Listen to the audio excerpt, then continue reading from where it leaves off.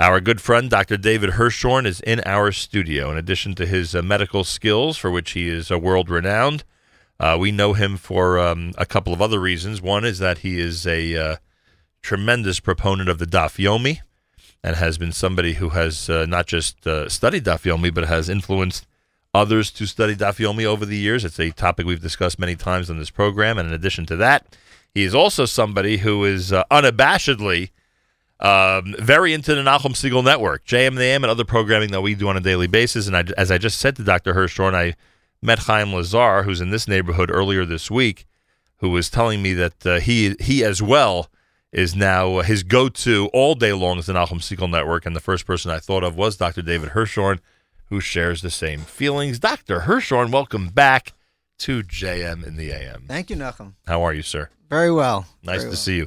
The first effort that you made to get other people involved in Daf Yomi was the website, correct? Yes. So we got the website name dafyomi.org back in 1995. Has anybody made an attempt to purchase that web address from you? Because that is, you have to admit, now in 2018, what I would think it's a pretty valuable, is a pretty valuable asset. I haven't had offers on that. I've had offers on 613.org, which you also control, but that's a whole other story. And That's funny. I get speculators coming. That's funny that 613 would get you offers, but dafyomi.org would not. I don't know. But Baruch funny. Hashem, like, I care less about the speculators' offers and more about the people who use the material. I understand that. What will people find at dafyomi.org? So it was the first website out there that had all of Shas, all of the Talmud in English, in audio shiurim out there for free. And so Baruch Hashem, since then, many other sites followed. You and others put out their shiurim. And you have, Baruch Hashem, today people have such a variety of shiurim to choose from, and I try to link to as many as I can because each person should find what works for them. How many people do you think are featured now on the site? Any idea? How many people are featured on the site? How many Magidei Shiurim? I just send off links to people to go to the sites to find the Magidei Shiurim. I'm not trying to gather them all. I'm just trying to link to those. People send me, say, hey, could you link to this? Could you link to that? So you're linked to hundreds, to tens? There are a lot. I lost count. Are you aware of the fact that there are people who do specialty Daf Yomi shiurim? For instance, I believe that there's somebody who claims to do a 5-minute shiur or a half-hour shiur, or, this 5-minute I haven't heard, but half-hour I have heard. And there's some people who really want just a quick synopsis of what's going on. For some people, that's as much as they can handle. For other people, it's because they've already learned it. They want a quick review. Right. And I've had a number of students, friends of my kids, who have said, "Oh yeah, I use that when I'm trying to get ready for school. Like I'm trying, it's sometimes kids find it easier to listen to something than to read it." I would actually argue here on a radio show. I would argue that there is something to the spoken word. All right. That, as we know, Torah Sheba'al Peh is called the oral law, and yet it was written down so that it shouldn't be lost. But there was a lot lost by being written down. They said better that than to not have it at all. But you lose the tone of voice. You lose there's no, when they wrote it down, it was handwriting. There was no punctuation. You don't know sometimes if something's a statement or a question. Right. So it took scholars to go through and to try to piece it back together to what it was, but to the people who heard it in the first place, it wasn't really a question for whether or not it was a question. They knew it was a question because it was asked as a question or stated as a statement or as a rhetorical question or whatever it was. So, and the beginning and ends of the sentences and the clauses and all that, it was all there. So, in some ways, one could make the controversial argument that this is more authentic to hear a shiur, to hear Torah Sheba'al Peh, than to read it. As much as we have iconified the Vilna Shas, and we say that's what Shas represents. That's a visual representation of Shas to us. But as I can say here on a radio show, it's not all just about the visual. Sometimes it's more about what you hear. Hear, hear. Dr. David Hirschhorn is here, dafyomi.org. Now, you mentioned to me, and the reason you're here today is because there's actually I'm going to ask you to describe it. I understand it as a special Daf Yomi or a special. Well, there is a sad and yet a sad occasion, yet an important occasion of an event that's going on, which is that Rav David Grossman, who recorded these shiurim back in the 1980s in Los Angeles, just passed away last month. Actually, no, it was in February. Right. He gave his shiurim out to everyone for free. He never charged for anything, and he unfortunately passed away in Staten Island. Unfortunately, he was in a car accident in Staten Island in February. He was at a simcha and driving home, and it's a very unfortunate event. But so when the people that have benefited from his Torah for so many years, through dafyomi.org or through the tapes, this rabbi would make his tapes and he would go around Erev Shabbos and go to shuls and like drop them off. He would, People would have them for free. Yes, people would have them. He would put them in different places, and people would say, "Why are you doing this?" And he said, "Because somebody will listen. So I think it'll help some people." He used to give shiurim there in the yeshiva, and some of the older members said, "I can't make it every day. Could you record it for me?" So that's how that got started, And it was quite a thing he had going, and it was in his day. He was a pioneer, kind of like you. Pushing. He wanted to put it out there and was going to find ways to make it work. The thing about someone like him is it's impossible to know how many people he reached, because Absolutely. that the ripple effect and the numbers just would baffle us if we would know exactly how many people he really reached. Right. The only information you have is the similar information you get. It's anecdotal. It's when people give you reactions and send you things, and you have a sense of, okay, I know I'm making some impact out there because I'm getting some responses from some people, but most people are not are not going to necessarily give you feedback, and you just say that's okay. So are we encouraging people to study Daf Yomi in his memory? Is that absolutely? So there is a siyum that's being put together in his memory, and if you go to dafyomi.org, you'll see the link to it. There's also a domain name, rabbigrossmansiyum.com is a direct link to it. RABBIGROSSMANSYUM, right? .org. .com. I think it's .com. It links to another website called Hadronalach, which is just a nice website somebody put together just to allow people to organize siyum. So it has all of the paid dafim of Shas listed there, and you can take a daf or a perek or a masechta, whatever. And it's a natural because obviously there's so many people out there already doing it. Right, so let them dedicate it to his memory. Right. Dafyomi.org has the link. Dafyomi.org has the link. You can go to rabbigrossmansiyum.com, rabbigrossmansiyum.com, and sign up to, in fact, study Daf Yomi or Masechta or whatever section it is in his memory. And it would be much appreciated. As you said, that he has a lot of Talmidim out there. Yes, and it's kind of interesting. I'm sitting here in your studio, Nachum. I had the zechus a couple of years ago of being out in Los Angeles, and I went to visit Rabbi Grossman at his home. And he said, "Come here, I have to show you something." So he takes me out to his backyard. He has a garage in the back there, and he said, "This is my recording studio." Oh. So nice. I come into this garage, which hasn't seen a car in I don't know how many decades, because it's all over the place, loaded with tapes everywhere, tapes and recording equipment, and just shelves and shelves and shelves of tapes and svarim, and that's, of course, he has a base measure inside his house, but he has the svarim out in the garage too because he's giving shiurim out there, he just he wasn't super technical, but he knew how to make a recording, and he just kept on making more and more recordings. And was nice was that these recordings in the 1980s on tapes, but I just was able to recruit volunteers over the web who would encode the tapes to digital. This is back in the 1990s. Right. This is this was not commonplace back then.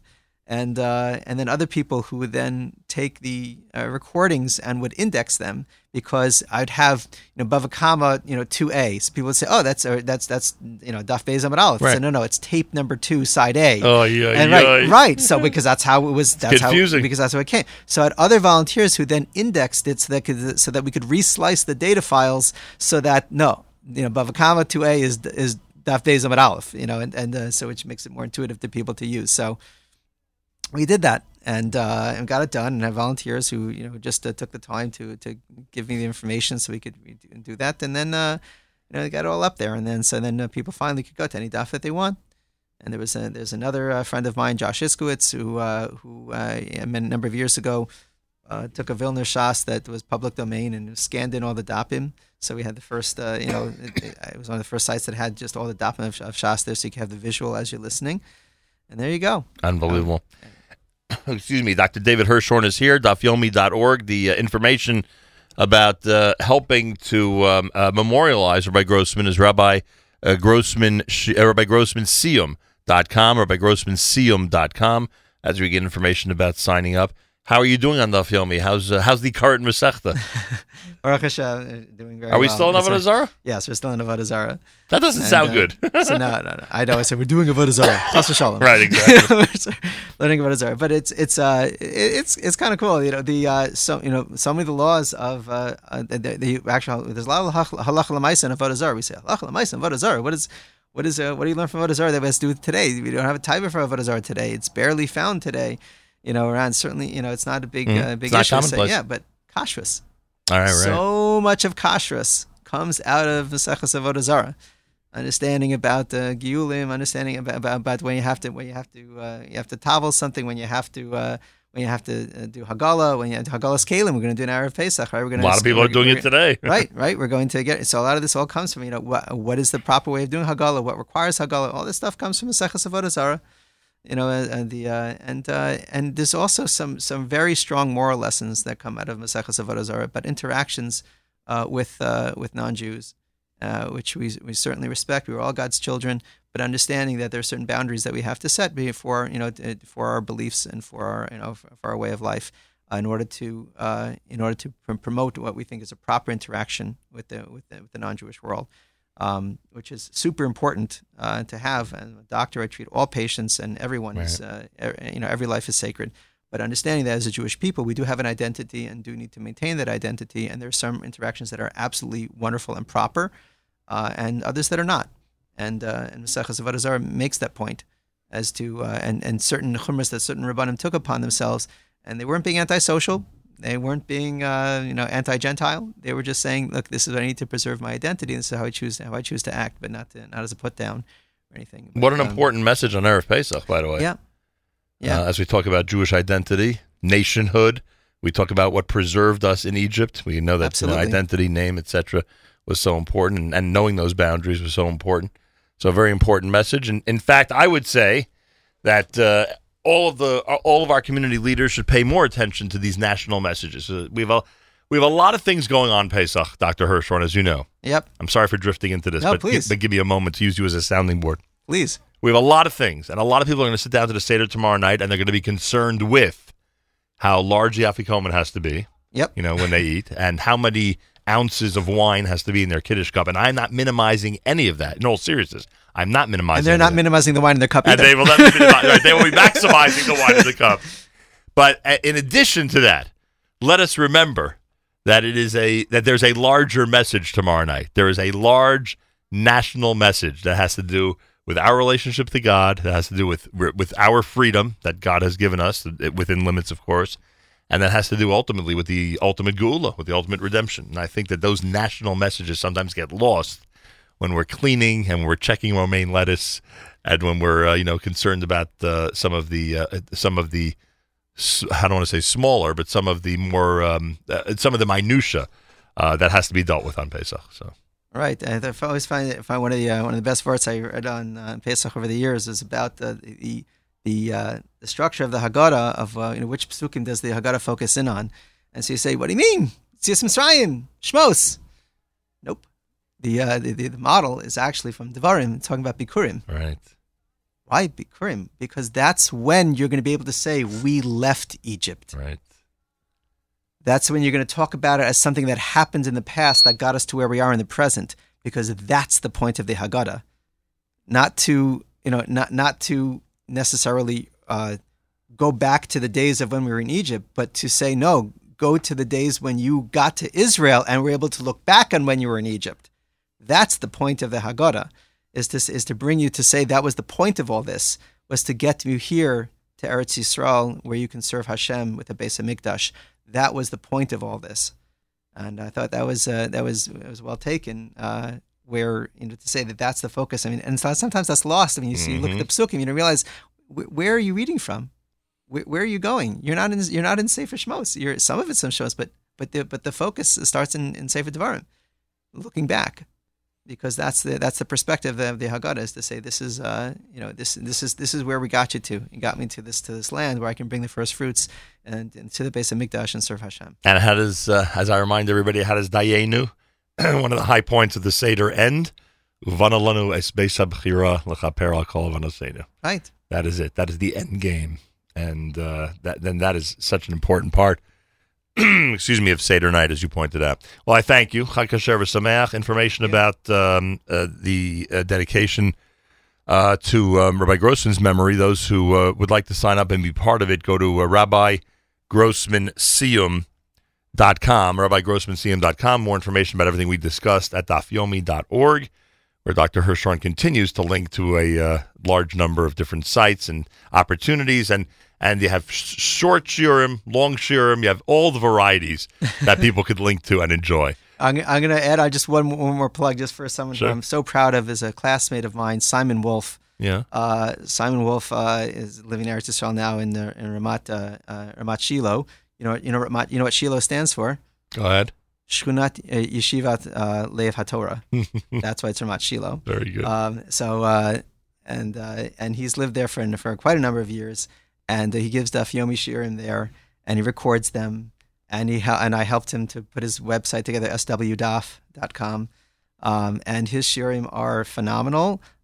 He also, you could almost argue, has too much time on his hands, because if you see what he does, I mean, he doesn't really have too much time on his hands. I'm sure If you see what he does, Art School can only fit so much content on a page of things, but he'll go into graphs and charts and things without limit. And he'll say, and he has a business degree from Wharton. And so he said, okay, the Gemara talks about the price of gold. Let's look at the price of gold for the past 2,000 years and track it. The New York Stock Exchange going back thousands of years. He said, let's track the price of gold, value of gold. It was just one of his things that he does. It points, if you have no constraints, if you're online, you can make as much documentation as you want. This is what he does. And he has many people listen to Shiurim and use his charts and tables and diagrams and things, because this is what he dedicates himself to, and I'm so proud of him. That's just one of many people in my life that I'm so proud of, and I'm proud to be his friend. What is the website again? swdaf.com, Simon Wolf. Phenomenal. Thank you, Dr. Hirschhorn. Chag Kasher v'Sameach. Chag Kasher v'Sameach. Wrapping things up on a Thursday, tonight, Bedikas Chametz, and you're listening to JM in the AM.